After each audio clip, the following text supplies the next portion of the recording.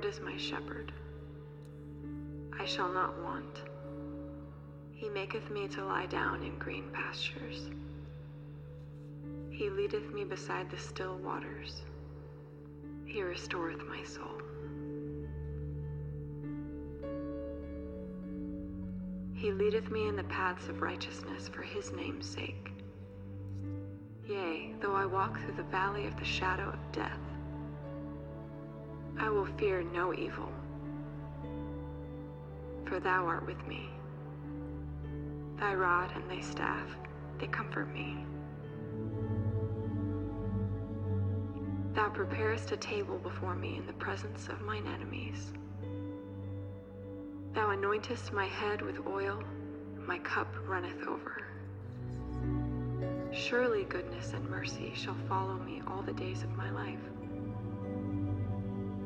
and I will dwell in the house of the Lord forever. Thank you, Jesus. Lord, thank you that you are with us. Lord, in good times and in difficult seasons, Lord God, you are faithful.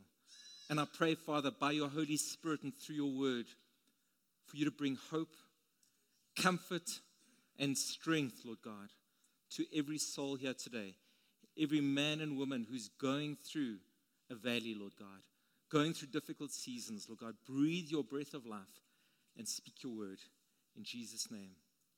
All God's people said, Amen. Good morning. We are in week 2 of our new sermon series called Let There Be Light. And it's addressing some of the difficult questions. If you didn't listen last week, get Pastor Simon's podcast. All of our podcasts are free. Just such a powerful podcast, such a powerful word about God. And next week, Pastor Siv is going to minister on good and evil. But today we're looking at hope and we're looking at suffering. Now there's an old Jewish story, old parable, about a young man who comes to the rabbi and he says, please explain suffering to me. And he says, take this mustard seed, young man, go through the entire village, find a home where there's been no suffering, and at that home, plant the mustard seed. So off the young man goes, and he's gone for many, many days. And he goes from house to house, asking, trying to find a home where there's been no suffering. And eventually he comes back, and he says, I couldn't find one. And he said, that's the point. Suffering is common to all of us.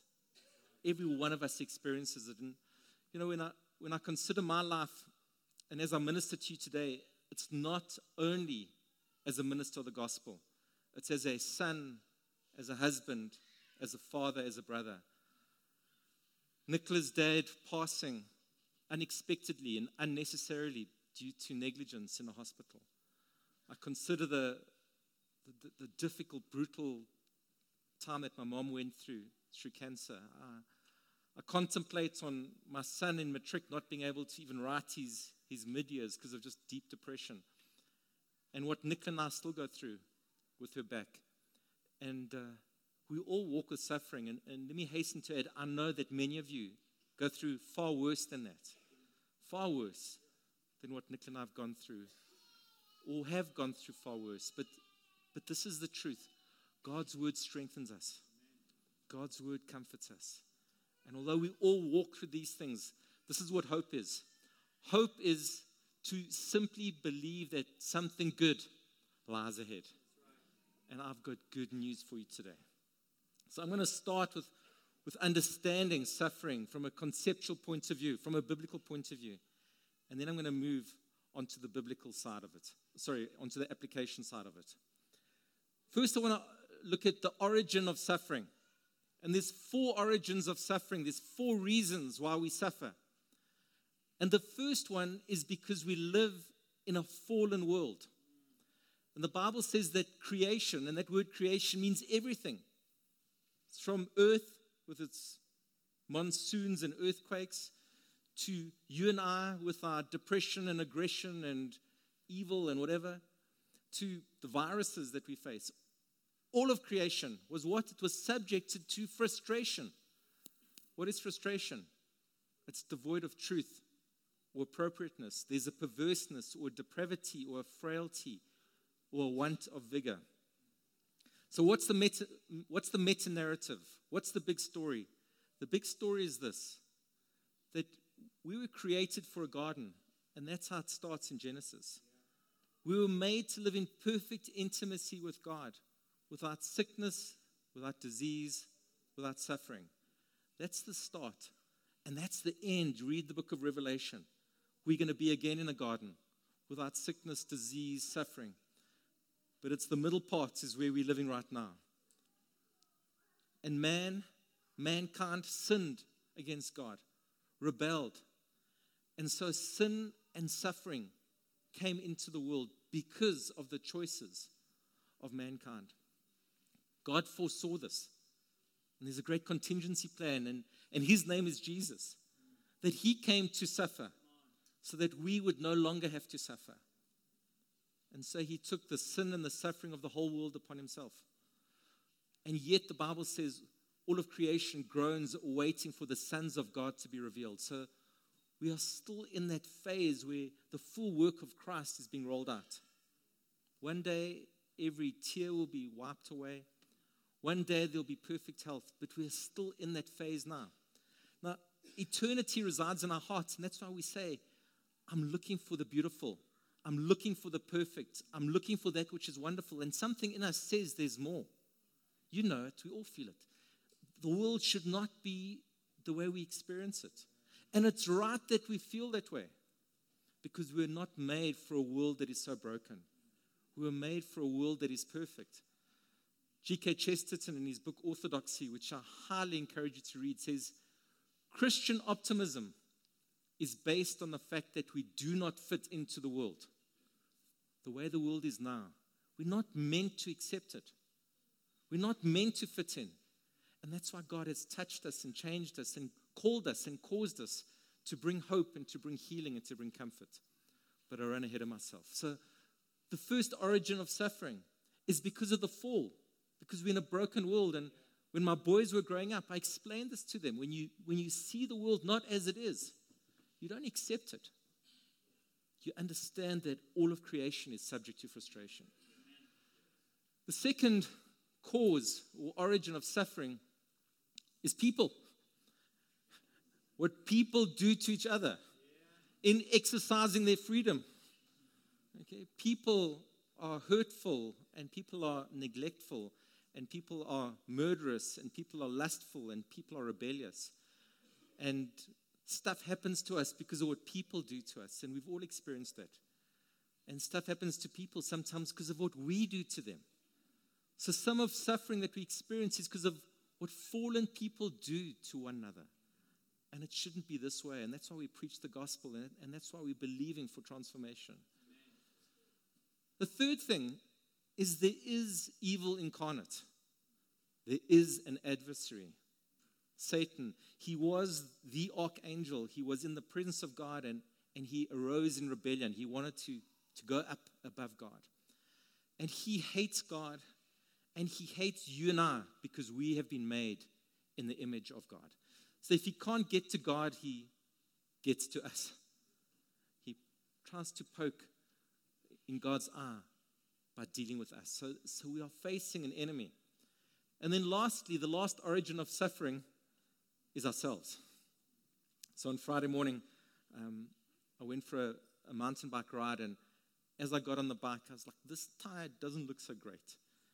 And it wasn't great, and it was pretty flat. And rode up Northcliffe, coming down at high speed, I just felt like, is this wheel properly on? And as I took the corner, just everything just fell beneath me, And so I'm hobbling a bit, etc. But that's minor, okay? But that was my fault. Sometimes the reason why we suffer is because of our mistakes, or our choices, or our rebellion, or our sinfulness. So those are the 4 origins of suffering. But what is God's response to our suffering? Jesus in Colossians 1 is described as the image of the invisible God. He is God himself. But as you see Jesus moving on earth, this is God's response to the suffering that we experience. And the first thing that you notice is when he came across the woman at the well, when he came across the woman who was caught in adultery, when he cast demons out of the Gadarene demoniac, when he dealt with the lepers, he never said, "This is your punishment." He never said that. Jesus said, "I have not come to condemn the world, but to save the world." The only time he dealt harshly, if you want to use the word harsh, was with the Pharisees, with those who said, "I know better," with those who said, "I don't need God," or "I don't need Jesus," rather. But what did he continuously do? He continuously brought healing. He continuously ministered to the people. He loved them. He let little children come to him, and he called them to the Father. This was Jesus' response to the brokenhearted. This was his response to those who are sick, who are ill, who are oppressed. He often put a question to people, like the man who's sick, "What do you want from me?" I mean, hello. Because we have choice. And the best way to live in life is to live as people who understand that we are empowered and we can make choices, because that way we're not victims. And so God puts to you today, how are you going to respond to your suffering? How are you going to respond to this difficult circumstance that you're in? He implied, John chapter 9, that even our suffering can be redeemed, that good can come from it. When they said, "Jesus, this man born blind, was it because he sinned or his father's?" And his father sinned. He said, "Neither. It's so that God might receive glory." So even our suffering can be used for good. And then lastly, Jesus' response to our suffering is that he came to suffer. Is that he took the sin and the pain and the suffering of the whole world upon himself. And he paid the price for us, that we will one day be with the Father and every tear is wiped away. And we are whole and we are strong, our hearts, our relationships, every side of us. Now sometime I did this when I was growing up. I kind of saw Jesus as like Superman. That nothing affects him except for kryptonite, but like basically nothing affects him. But that's not Jesus. Jesus is God with us, Emmanuel. He came on this earth, says he had no beauty to attract people to himself. And he went through every single thing that you and I could possibly go through. Betrayal, heartache, torture. And it says, "For we do not have a high priest who is unable to empathize with our weaknesses, but we have one who's been tempted in every way, just as we are, yet he did not sin." Don't you love it when people get you? When they get your jokes? When you don't have to like explain everything to them, but they get you. Understand this. Jesus gets you. He gets your good days and he gets your bad days. He understands the pain that you go through. He understands the frustration, the depression, the heartache, whatever you are going through. Jesus understands it because he's been on earth in the flesh and experienced everything that we've experienced. I love the way Tim Keller says it. Give me a moment.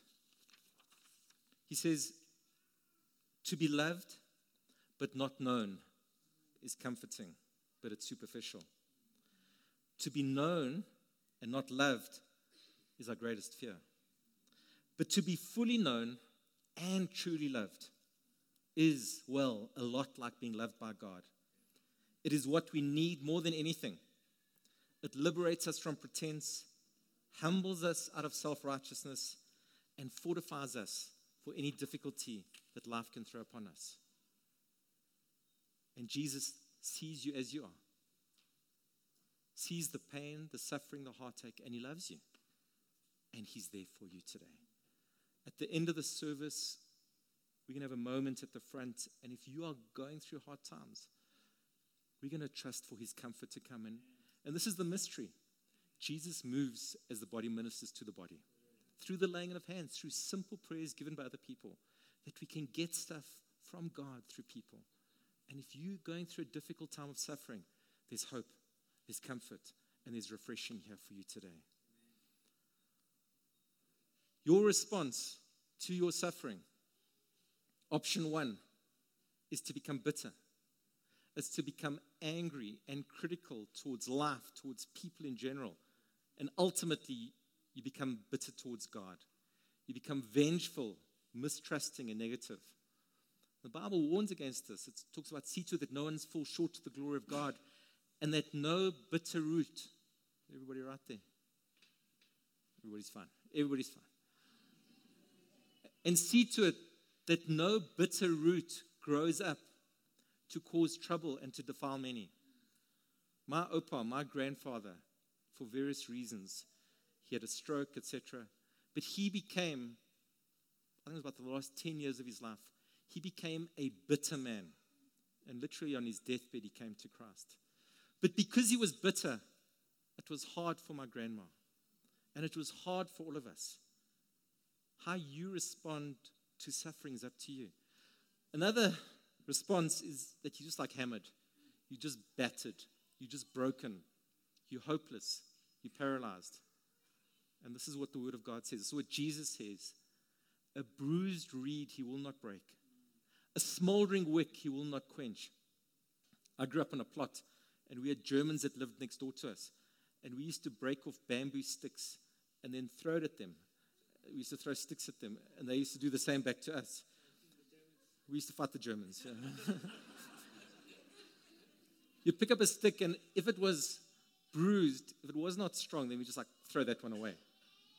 Because a bruised reed is useless. It's not going to fly straight. And a smoldering wick, likewise, just irritates. And there's no light. And there's no heat. God's promise to us, God's promise to you, is if you are that bruised reed, if you are that smoldering wick, He's not going to leave you that way.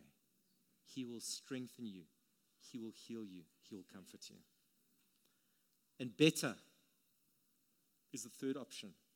Will you allow the hard time that you're going through to make you kinder, more compassionate, deeper, and wiser?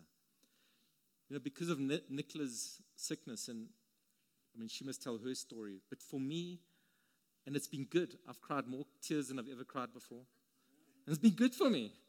It's been transformative for me. It's changed me on the inside. And there was an incredible bunch of research done by a guy called Victor and Mildred Gutzel. And they looked at 413 famous and exceptionally gifted people. It was a research called the Cradles of Eminence, if you want to look it up. And they spent years looking at what produced this greatness. And they looked at all these outstanding people. And out of the 413 people, 392 had to overcome very, very difficult obstacles in order to become who they were. There's a story by Parnell Bailey, who went to an orange grove during the peak of summer. And this orange grove was dying, and he said, why? And they said, it's dying because the pump is broken and we're not giving any water. And he walked across the road, and there was another orchard, and it was thriving.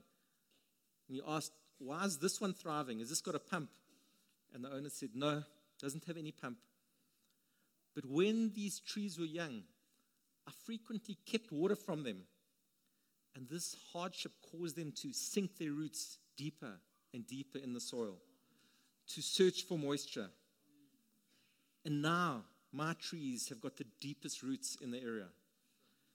And while others are being scorched by the sun, they are finding moisture at a greater depth. How are you going to respond to the hardness that you're going through, the suffering? Bitter? Are you just going to stay battered? Or are you going to choose to become better? Some of the benefits that some people who have suffered far more than I have ever talk about, benefits that come through suffering, like Nick Vujicic, you might have heard of him, incredible Australian. He was born with a disease, and it's called tetra amelia syndrome, which means you are born without arms or legs. And the way he lives his life is just incredible. In preparation for this, I read this book by Philip Yancey, published in 1977. It's a classic. It's called Where is God When It Hurts? And in the book, it also tells the story of Joni Eareckson and how, as a teenager, she became paralyzed. But how, through her suffering, she found God. And through the suffering that we go through, often the fruit of it is that a dependence comes on God. Secondly, that we develop an empathy for the suffering of others, and with the comfort that we've received, we're able to comfort others. Suffering helps us to appreciate what Jesus has done. And suffering aids us towards growth, and it refines our character. You know what a character is? Literally, it's an indentation made by pressure. You know, I consider so many of the freedom fighters of this land, when they were incarcerated, when they were in jail, how they could have become hopeless. Instead, so many of them just allowed transformation to come into their hearts, and how they came out better men and better women. The question to ask is not why. I was with a man in the running club yesterday. I didn't run because I was broken. I just went to buy bacon, and then I saw them, and I couldn't resist. And he was saying he struggles with the why, but I don't believe that is the question we should be asking. The question we should be asking is, to what end? Or what should my response be? And I'm going to give you two broad responses to suffering. The one is the existential one. And it's this: we are the front line of God's response to a suffering world. We are the ministers of reconciliation. We are the bringers of hope. Yes, you can consider your life and say, my life isn't perfect. But the miracle of it is as you minister life and hope and strength and comfort to other people, even you receive it yourself. And 1 John 3 verse 16 says, this is how we know what love is. Jesus Christ laid down his life for us, and we ought to lay down our lives for our brothers and sisters. So our first response to suffering is to say, Lord, use me to alleviate it. Use me to be your vessel. You know, I'm so grateful that this church does it. I know so many of you do it with your own initiatives, but and well done. I also know the Havens. I mean, through the Havens ministry, which so many of you support and serve in, we've had, Pastor David, how many babies adopted? 223 babies found their forever families. Thank you, Lord. And the Car Guard program, where men who are just in desperate straits are given dignity and hope and the word and some finances. And Transformation Vredendorp, us ministering into communities that are far more, that are impoverished and in a desperate strait. And Malabongwe, women in distress. I'm so glad that we are stepping out and acting as the hands and the feet of God. And it also breaks us out of being all about me, all about my needs. And as you do that, comfort and strength comes to your own soul. But the other response is just as valid. And this is what it says in Psalm 23, which we heard at the very beginning. Yea, though I walk through the valley of the shadow of death, I will fear no evil. For you are with me, your rod and your staff, they comfort me. As I conclude, I want to give you 5 things out of this passage of Scripture if you are going through a time of suffering. The first one is that there will be dark valleys. Jesus said, in the world you'll have trouble. In Israel, close to Jerusalem, there's a place that's literally called the Valley of the Shadow of Death. It's by the Kidron Valley, just north, I think, north or east of the temple. And it's this massive valley where there's just tombstone after tombstone. And when the Jews have their festivals, they would light lights all through Jerusalem and into every valley, but not into this one, because it's a dark, deep valley. And we all at times go through valleys. The second thing is, the Word of God says, I shall fear no evil. We need not fear. We are not called to be afraid. And no matter what you are facing, with Jesus, you need not fear. Because God is with you. He is Emmanuel, God with us. He goes before us and He hems us from behind and He puts His angels charge over us. And He never leaves us. He never forsakes us. And it doesn't matter what you're going through. As you turn to Him, He's with you. He's with you. And fourthly, there is comfort. And we want to minister comfort. And God wants to touch you with comfort today. If you're in a place of great discomfort. And then lastly, we know this. After that verse, it says, and you prepare a table before me in the presence of my enemies. My cup overflows.